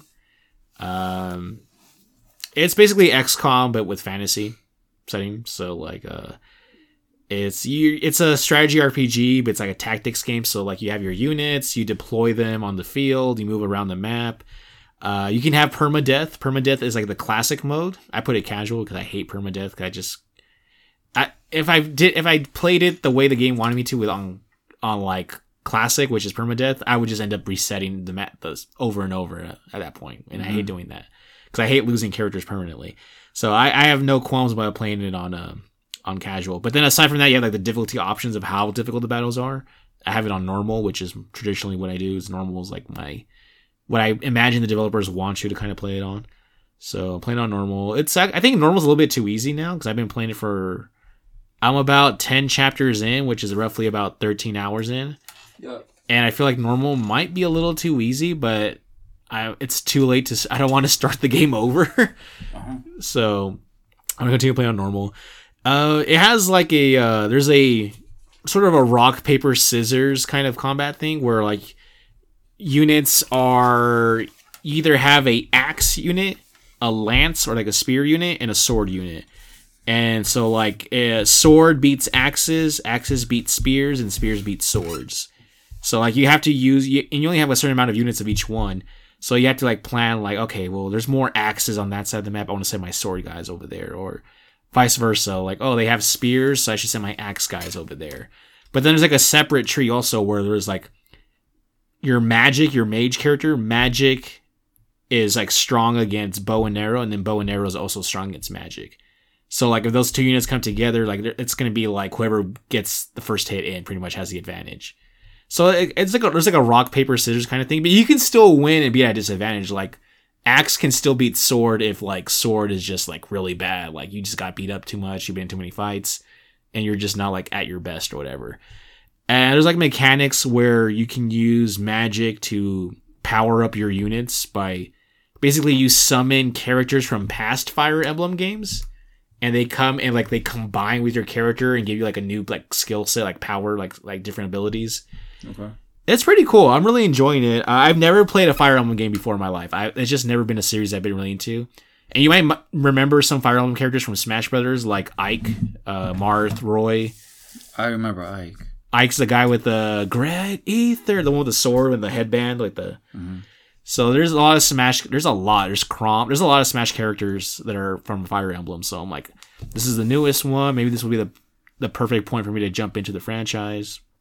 And I'm a sucker for like strategy RPGs. And I know you like XCOM like that. It's basically XCOM if XCOM was like medieval fantasy instead of being sci-fi aliens. Which I know that does a lot of the heavy lifting for you. You like your science. Heavy sci-fi, yeah. Yeah, so. But like in between matches, like after a map is over, you can walk around in the map. So like after the battle is over, the battlefield you play on becomes like an actual like place where you can like walk around and talk to people and stuff. Okay. So if you have a fight like in a town, like you say you have a fight in a town, after the match is over, you can walk around and talk to the people about like what happened during the fight, and like they'll add like more lore or they'll give you rewards like, oh, you protected my house during that battle, like here's some gold or here's some items. So there is there's like little like during, it's not just enough to just fight the enemies. Sometimes there's like optional side objectives where like don't allow this house to be destroyed during the battle, or protect this civilian or whatever. And then afterwards, if you manage to do that, you'll get rewarded for doing that. So there is moments where like, I could end this easily right now, but I really want to go out of my way to like, you know, get the post match rewards or whatever. So there's like cool incentives. It's not just straight up just win, right? There's like side objectives, and like sometimes they'll give you like weapons you wouldn't normally have, because you can like swap out your weapons for your units and you get like better like gear and stuff. So my only complaint is that the story is very, very simple. It's very tropey. Like your character starts off as like, oh, you're the hero of legend and you've been asleep for like 1,000 years, and everybody in this game reveres you as like the chosen one. And it's kind of just like, oh, like I forgot like the kind of stuff that comes with like fantasy settings is you get like fantasy setting stories, which are very just like every trope you can think of. You're the prince, you're the god, you're the here to banish the bad guy who put you to sleep. It's like very Zelda-ish. There's like no redemption arc. Not as far as I can tell. Like you start off as like the perfect person. You're like perfectly humble. You're perfectly everything. Like there is no, as far as I can tell, like your character is probably going to be exactly the same by the end of the game. Mm-hmm. Now the characters around you, some of them are a little more complicated. Like there's a girl who's like a thief, but she gets like redeemed like right in the first hour you meet her. So like there's not that much development.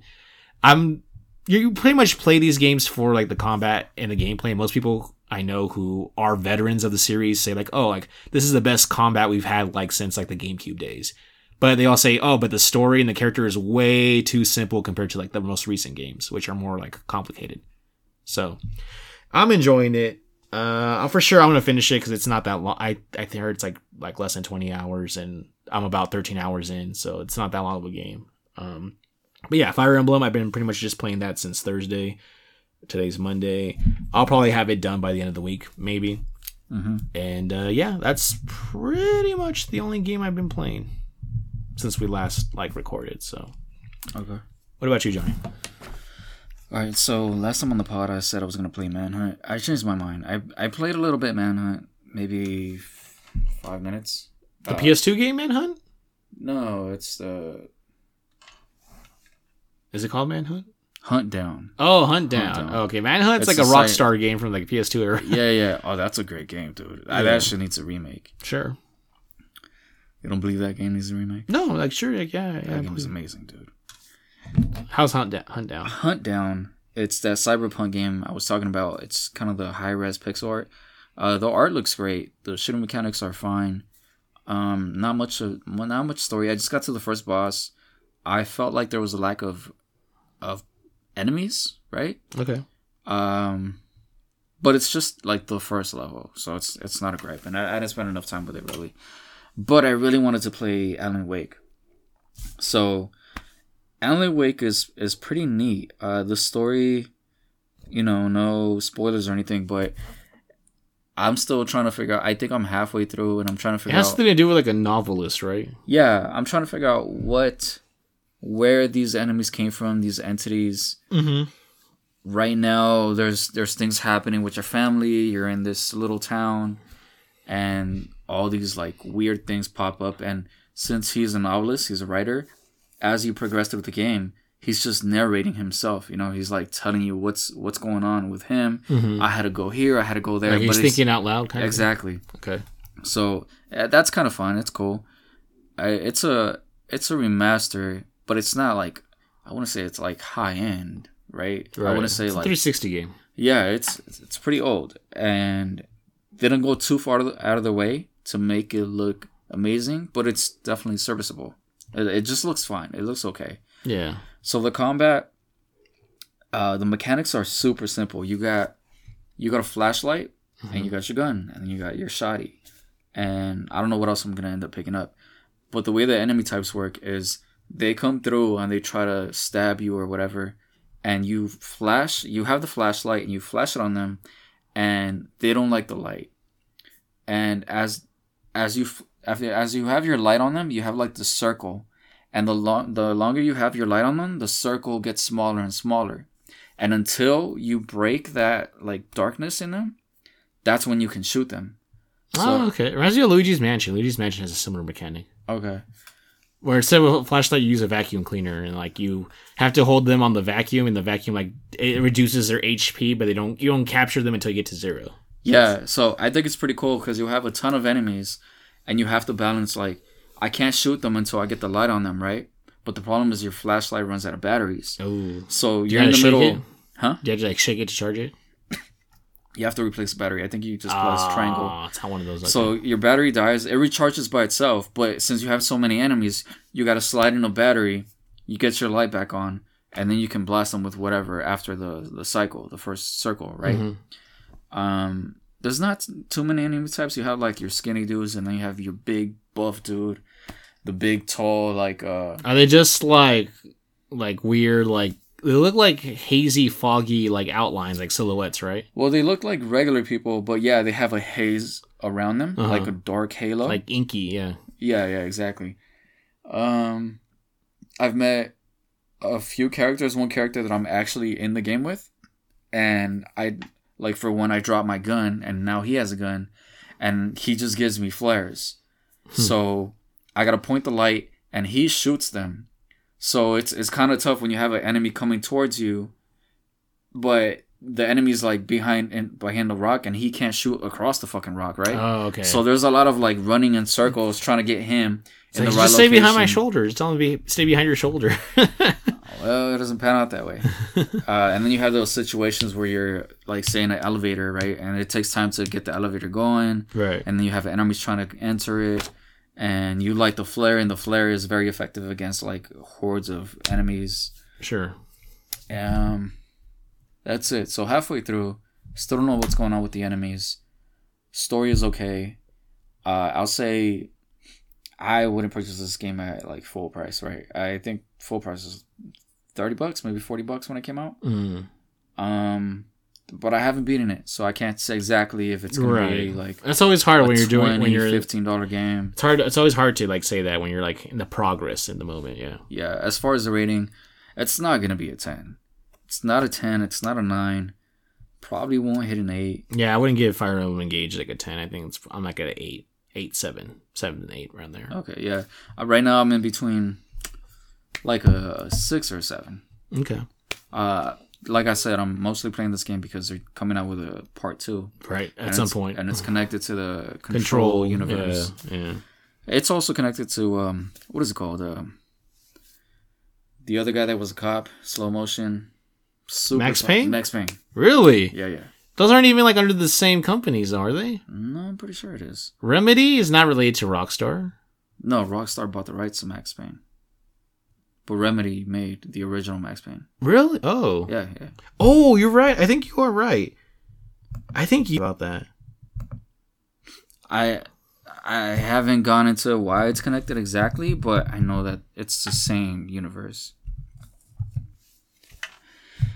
I don't know if it's going to remain like that because Rockstar has the rights. Yeah, you're right. That's right. I don't know Yeah, Remedy's developer. Yeah, there you go. All right. Anything else that you played, or is that it? As far as stuff I played, there's that. No more Fortnite? I'm in the middle of... Well, that thing is always in the background. You're always playing Fortnite in the background. Well, that's where like my online... How's the new season treating you? Oh, that's alright. It's kind of more of the same, just a little different. Barely. Okay. they have a what's his name, Galadriel from Lord of the Rings. No. That's what Galadriel. She's like, I mean, one of the ones from Lord of the Rings. No, that show that was on Netflix and started failing because they swapped out my guy from Superman. Oh, The Witcher? Yeah, The Witcher's in it. Do you mean Yennefer or... No, the guy. Oh, you said Galadriel, you said. Yeah, I don't know his name. I don't watch The Witcher. Oh, Geralt. Geralt. Okay. There you go, Geralt. So The Witcher's in it. Is it the Henry Cavill Geralt? Or is it like from the game Geralt? From the game. Oh, okay. Yeah. So he's in that. As far as what I've been watching, I got back into Stranger Things all this time. I was reluctant to watch it again. Running up that hill. Because it's like 2 hours. If I could. But it's dope. Like the last thing is 2 hours. And it's engaging. I love the writing. Wait, so is it a rewatch or you just never finished it the first time? I just never finished it. Oh, that's weird. It took me 6 months to get back into the show. Why would you wait so long? You're like a big fan of that series. Like, why would you not keep up with it? I think we'll talk about it on chat box. Okay. So, I got back into that. I'm maybe 20 minutes in. The writing is still dope. Locations are cool. I want to see what happens with Vecna. Like, if my theories are all correct, if they all line up. So, looking forward to that. I completed The Glass Onion. Right? Yay. The creators of Knives Out. Murder in the Orient Express. Is that what it is? No. Knives Out. Knives Out. Yeah. Murder in the Orient Express is a completely different series. Okay. Which is related to Death on the Nile, which is another movie. So I feel like Glass Onion is kind of on the same level as Knives Out. I think I like Knives Out more, but that's just me, maybe. Glass Onion's alright. I think it's just it's a little wackier than Knives Out. I think the suspects, the family in Knives Out's more believable. I like the setting in Knives Out. Sure. Yeah. I like that it's just this old mansion. Yeah. It's this family contemporary feud kind of type of deal. Yeah. And then Knives Out tries to like make everybody interesting, like super interesting. It's just kind of like, I don't know. I thought that's try-hard-ish. But that's where the misdirection is. Like, you got to focus on everybody because everybody might be a suspect. Did I tell you that I spoiled the movie accidentally? Not accidentally. There was something, I rewinded to check something, like they mentioned later on in the movie, and I saw like what really happened, and then I kind of like, okay, I know now who's like the killer. Because it's on Netflix, right? Yeah, so no spoilers. So they mentioned they mentioned something about someone holding a certain cup or something. And I'm like, what? And I go back, I'm like, oh no, that's how it happened. And I'm like, oh, that's really the person who did the thing. And then like as the rest of the movie resumed, I was like, I already know what happened because for some reason they didn't count on the viewer to be able to rewind and check those things. Well, there's a misdirect there. There's a lot of misdirect. There's a lot of moments where people bump up against each other. Yes. And you think there's even a character who you think is so completely random, like, oh, you're gonna forget about this character later on. Like they're really, and it's another like misdirect kind of thing where it's like they try so hard to misdirect compared to Knives Out, where in this one it's like if you even try to pay attention, like you're gonna miss stuff because there's no way to keep track of every single detail. You know what I mean? Yeah, but because I found out, I thought I found out pretty early on. I don't know if this is the middle or a quarter way through or whatever. There's a portion, and this is not a spoiler. I'll just refer to it as before the blackout and then after the blackout. That's like how I would think of it. So before the thing happens and then after the thing happens. When the power goes out. Yeah. Everything before that and then everything after that. And that's just how I would split the timeline if you had to do it that way. Because that's like the midpoint of the movie. I don't remember if it was before or after. No, it was before. Okay. I got it before because there's a section where they're upstairs. Yeah. And then there's a comment, and I'm like, oh, that's very convenient type of thing. Yeah. And I was like, oh, this is my main suspect. With like the background or whatever, right? With the frame or the like a color thing, right? Is it a color thing? Well, I didn't pay attention to that part. Oh, I did. I paid attention to the commentary that he said, hey, everybody's like right here, right? Yeah. And to me, I was like, oh, that's very convenient that they are right here. I can't say anything. I know what you're saying. Yeah. Okay. So I got it at that point, and he was my main suspect for the rest of the film. Oh, it's a he. Oh, shit. they were my main suspect for the rest of the film, and then after that I was like, oh, this misdirect here and here. And yeah, here. you started paying more attention to that character. Yeah, I focused predominantly on that character.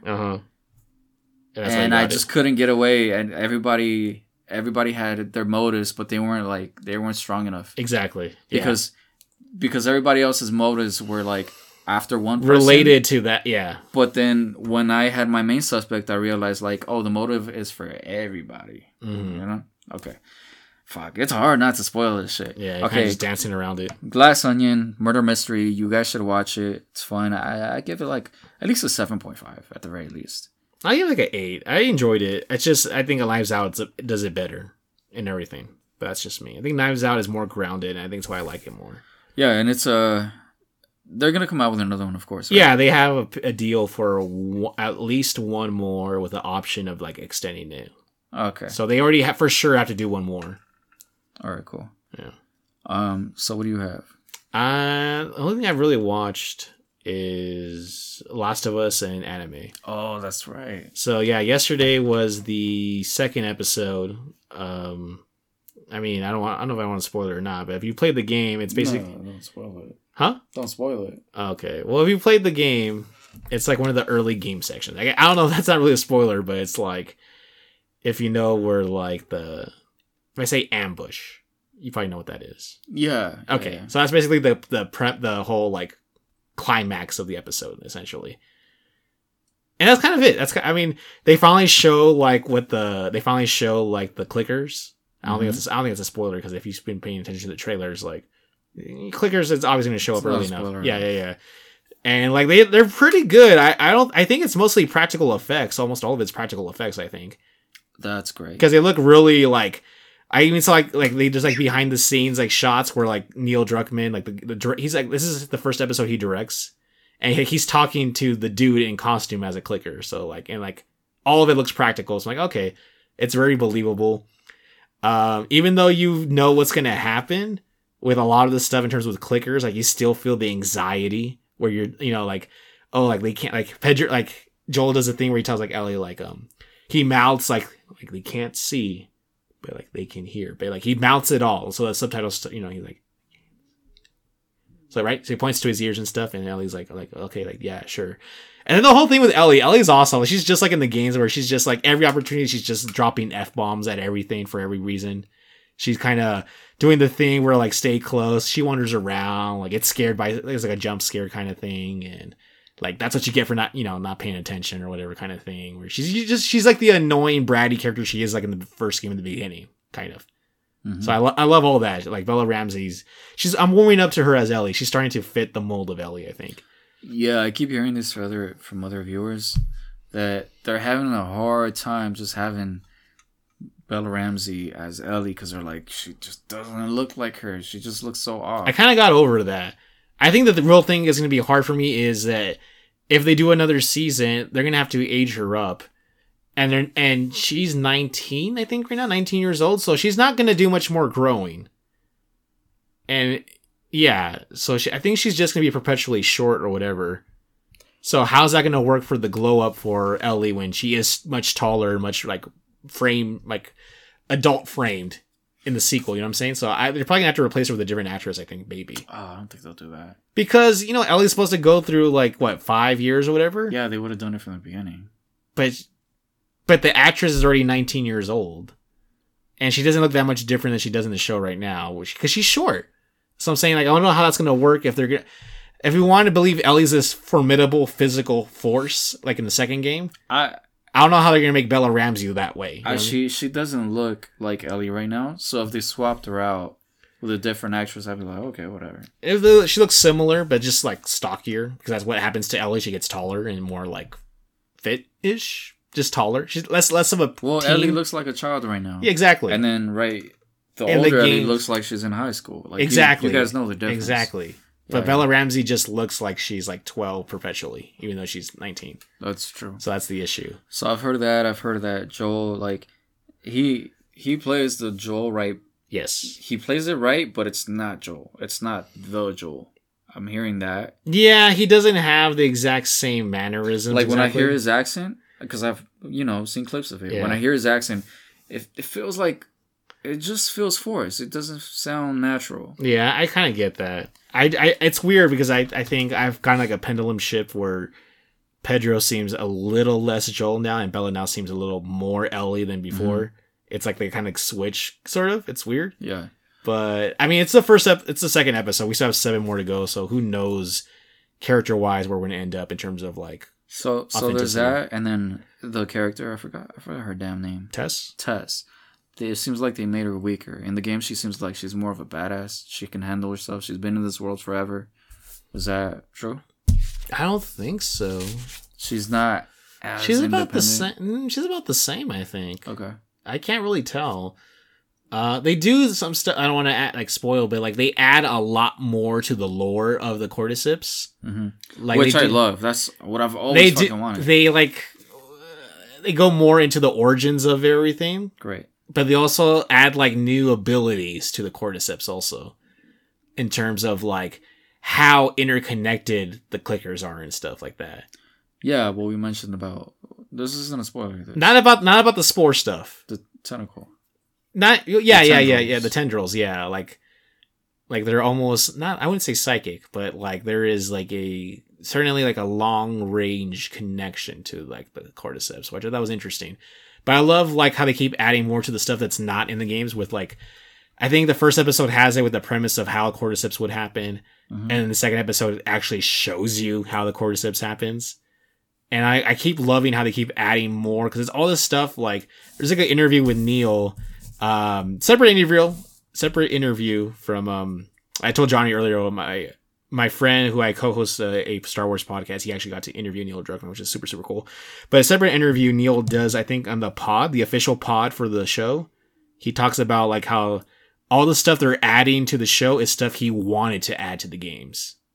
That he just wasn't for whatever production reason or like storyboard reasons. Like the background, the extra stuff of the tendrils, like these were all things that he wanted to add to the game already, or that he added specifically just because it makes more sense in the show. So, like, without spoilers, there's a certain showdown that's supposed to happen in the second episode, and it's changed slightly because Craig Mazin, the Chernobyl writer, talked to Neil about like, does that make sense? Would that actually happen? Wouldn't it be more like, does it make sense for such and such character to be out this far out here? Wouldn't it make more sense if this thing happened? And Neil's like, yeah, actually, you're right. When you think about it, that does make more sense. So like, they kind of make a few switches in terms of like who should or who shouldn't be at this climatic moment. Yeah, sure. But that is just an epic moment for...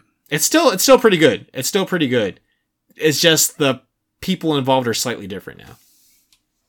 For like logistic reasons within like the games, within the show's like logical universe kind of thing. Okay. You'll get to it when you watch the show. You need to watch the show already, John. You need to watch the show with me. But anyway, so that's true. But I don't like fucking weekly. You have to binge stuff. Binge the whole shit. I know. I'm not that strong enough for this though. I'm doing that with Star Wars Bad Batch, where I'm waiting for a few episodes to accumulate, and then I'm just gonna watch a whole bunch. Yeah. But with The Last of Us, because it's so game centric and related to games, I can't stay away from it. So yeah, good point. But anyways, so yeah, I'm enjoying Last of Us, the show. Can't wait. I'm kind of bummed I have to wait another week to watch the next episode, but I'm loving it so far. It's really cool what they're doing, adding to the lore and everything. So, so yeah. Okay, so I have a chat box. Okay. Random stuff. Sure. Oh, fuck it. I'll save it for next week. Why would you do that to me? I don't know. You said you don't know. I don't know. All right. Is that what you got then?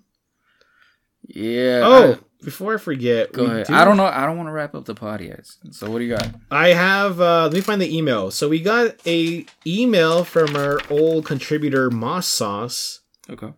Looking up on my phone because this is where I keep my emails. Here you go, Moss Sauce. So here's what he says. I'm assuming it's a he. I don't know for sure. It says, "Hey, DualSense boys. Hopefully you guys read this one as well," which we clearly are. It says, "What do you think makes good game UI? Is all busy UI bad? Love to hear your guys' responses. Long time listener. Keep up the great pod. Moss Sauce." So for those who don't know, UI is basically user interface. It's the HUD, the heads-up display on video games, where you see your HP, you see your health, you see your items. It's basically all the ancillary stuff on the edges of the screen that's not just like pure gameplay. Mm-hmm. So it's your health bar, your items, all that stuff that's always perpetually on the screen. So I kind of cheated because I did look at this email earlier, so I kind of have more of a structured response. I think what makes good UI is I would use Horizon Forbidden West as a good example, where it can look cluttered, but you can have it where if you don't touch it or you don't use it, it just goes away. It goes away until you bring it up. I think with the D-pad, you push up or something. Mm-hmm. And then the UI comes back. It shows you your ammo, if you have like bombs or whatever, potions, your health, all that stuff. Now, people usually rag on Ubisoft for having like horrendous UI because all their games are like interconnected all the time. So like Assassin's Creed games have like the whole like, hey, take part in this seasonal event. It's like in the corner of the screen. You have a big old mini map. You have your health bar. You have your items. You have like all this extra kind of like satellite information that kind of just makes the screen look cluttered, right? And it's always there. And it's always pretty much always there. I think you can disable it, but if you disable it, you can't toggle it back like in Horizon. You have to go into the menu again to enable it again.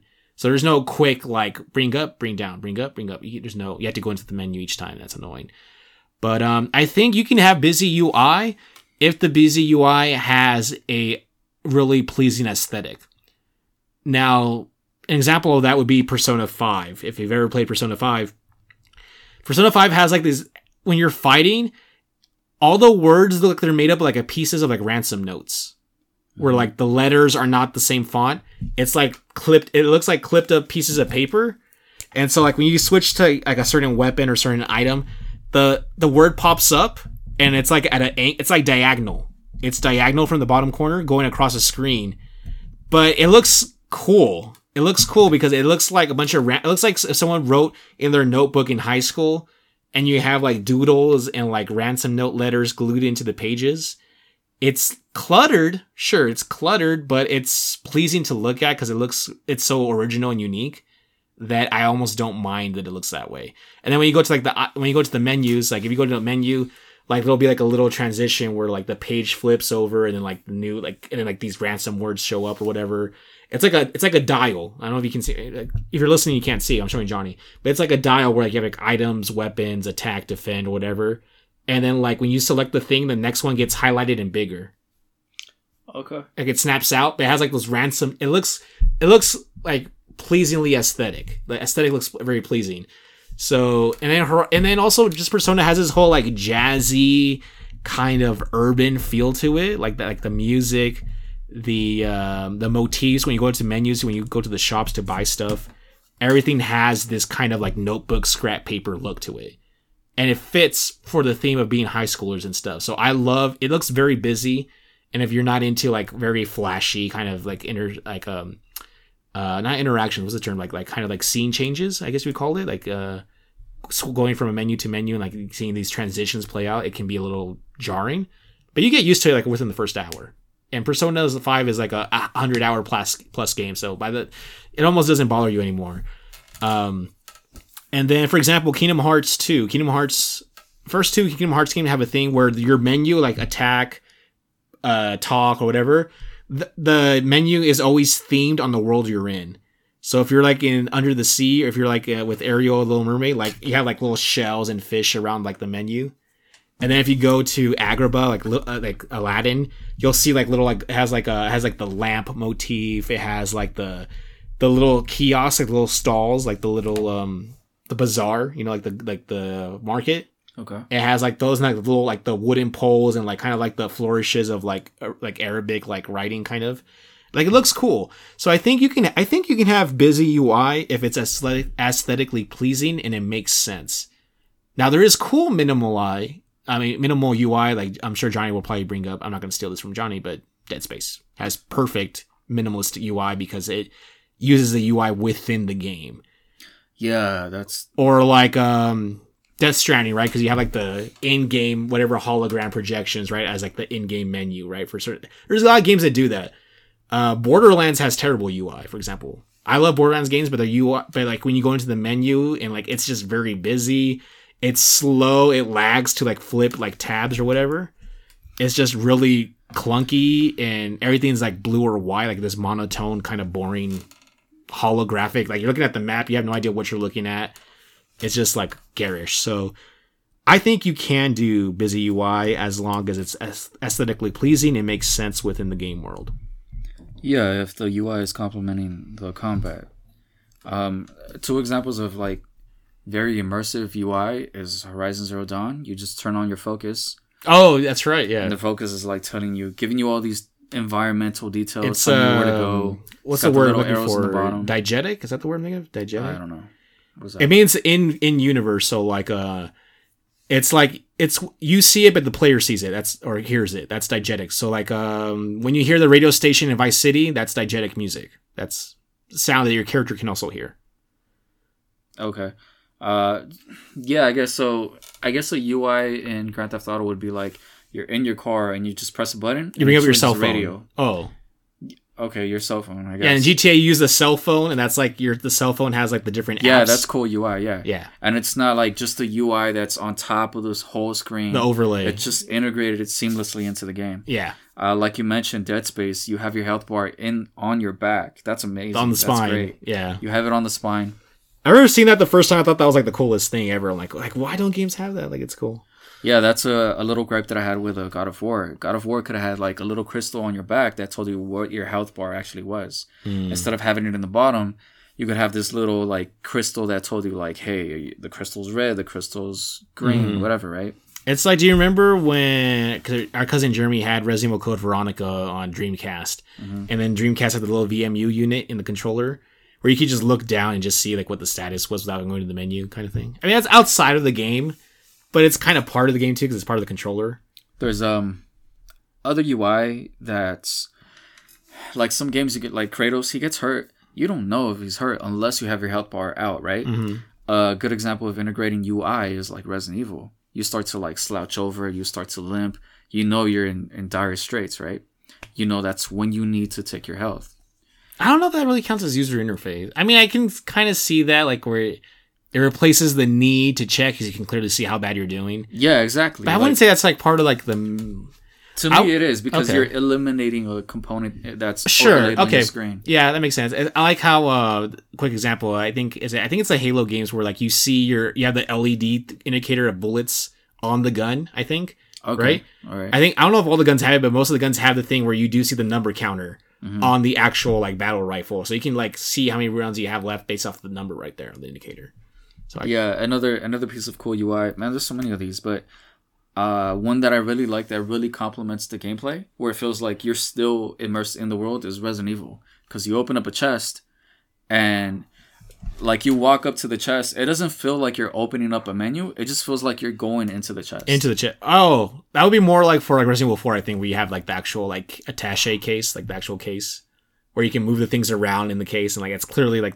Oh, that's another step. I don't remember that. Yeah, remember you can, like slide it. You rearrange the items in the suitcase so they fit.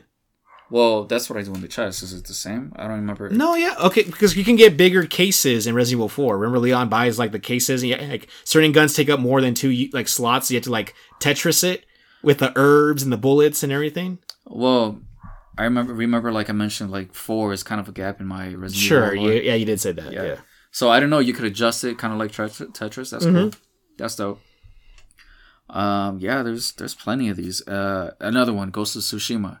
Instead of giving you like a map, like I think it does have your map, right? Okay, so Johnny, are you overall saying you prefer minimalistic UI in general? Like Ghost of Tsushima, instead of like giving you arrows or whatever, it just gives you a flock of birds or some wind that tells you what direction to go to. You know? Oh, the wind, yeah. But rather than having like a mini map with like a GPS thing, that's always like stuck up that there. Wouldn't really make sense. Yeah.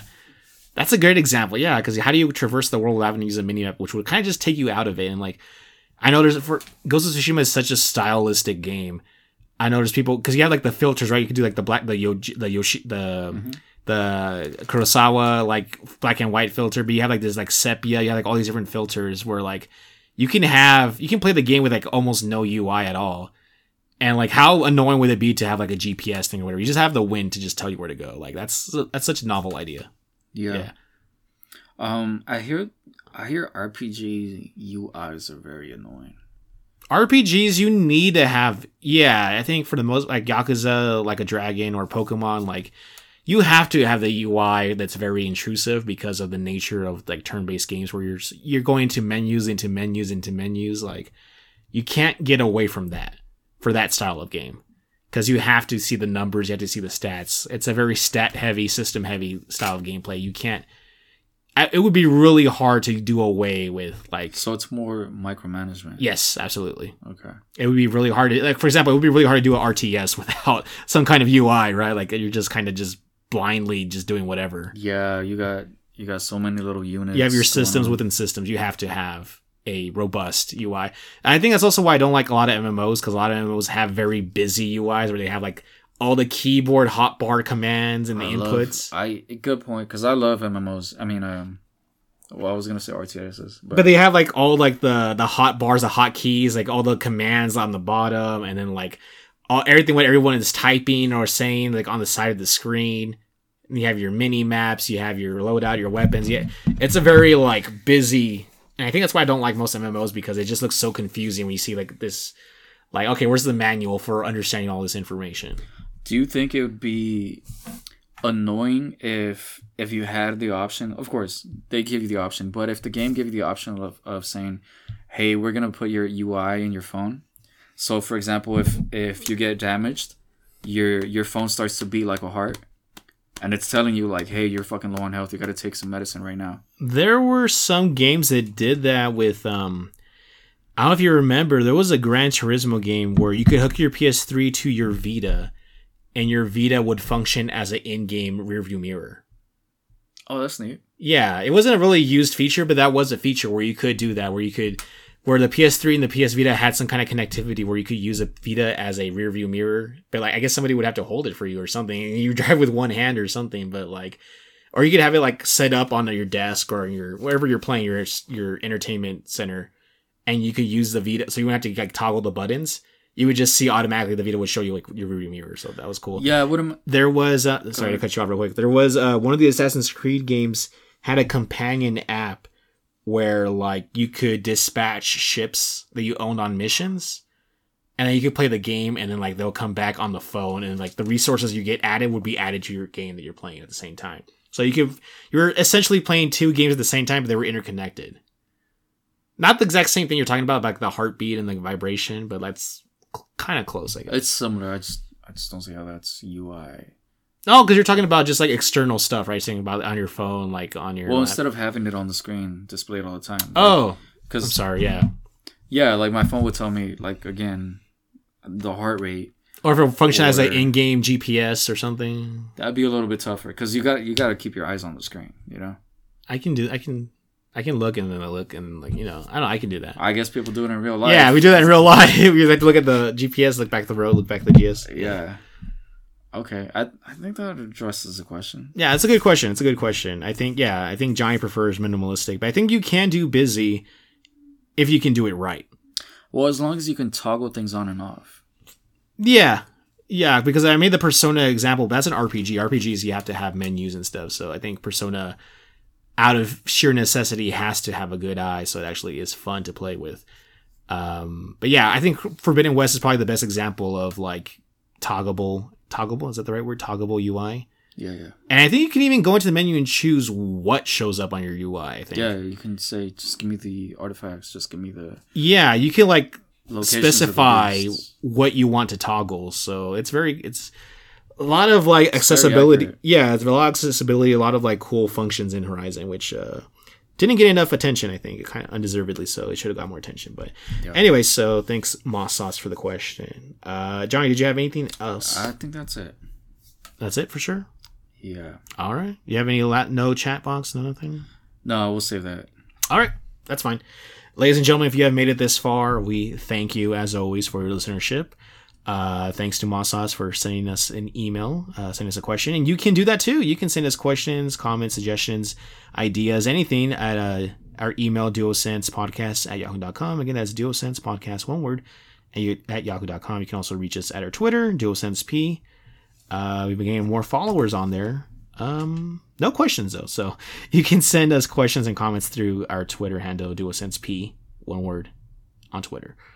Johnny, I guess that's kind of it right now. So I guess we will see you guys next week. All right, peace. Peace.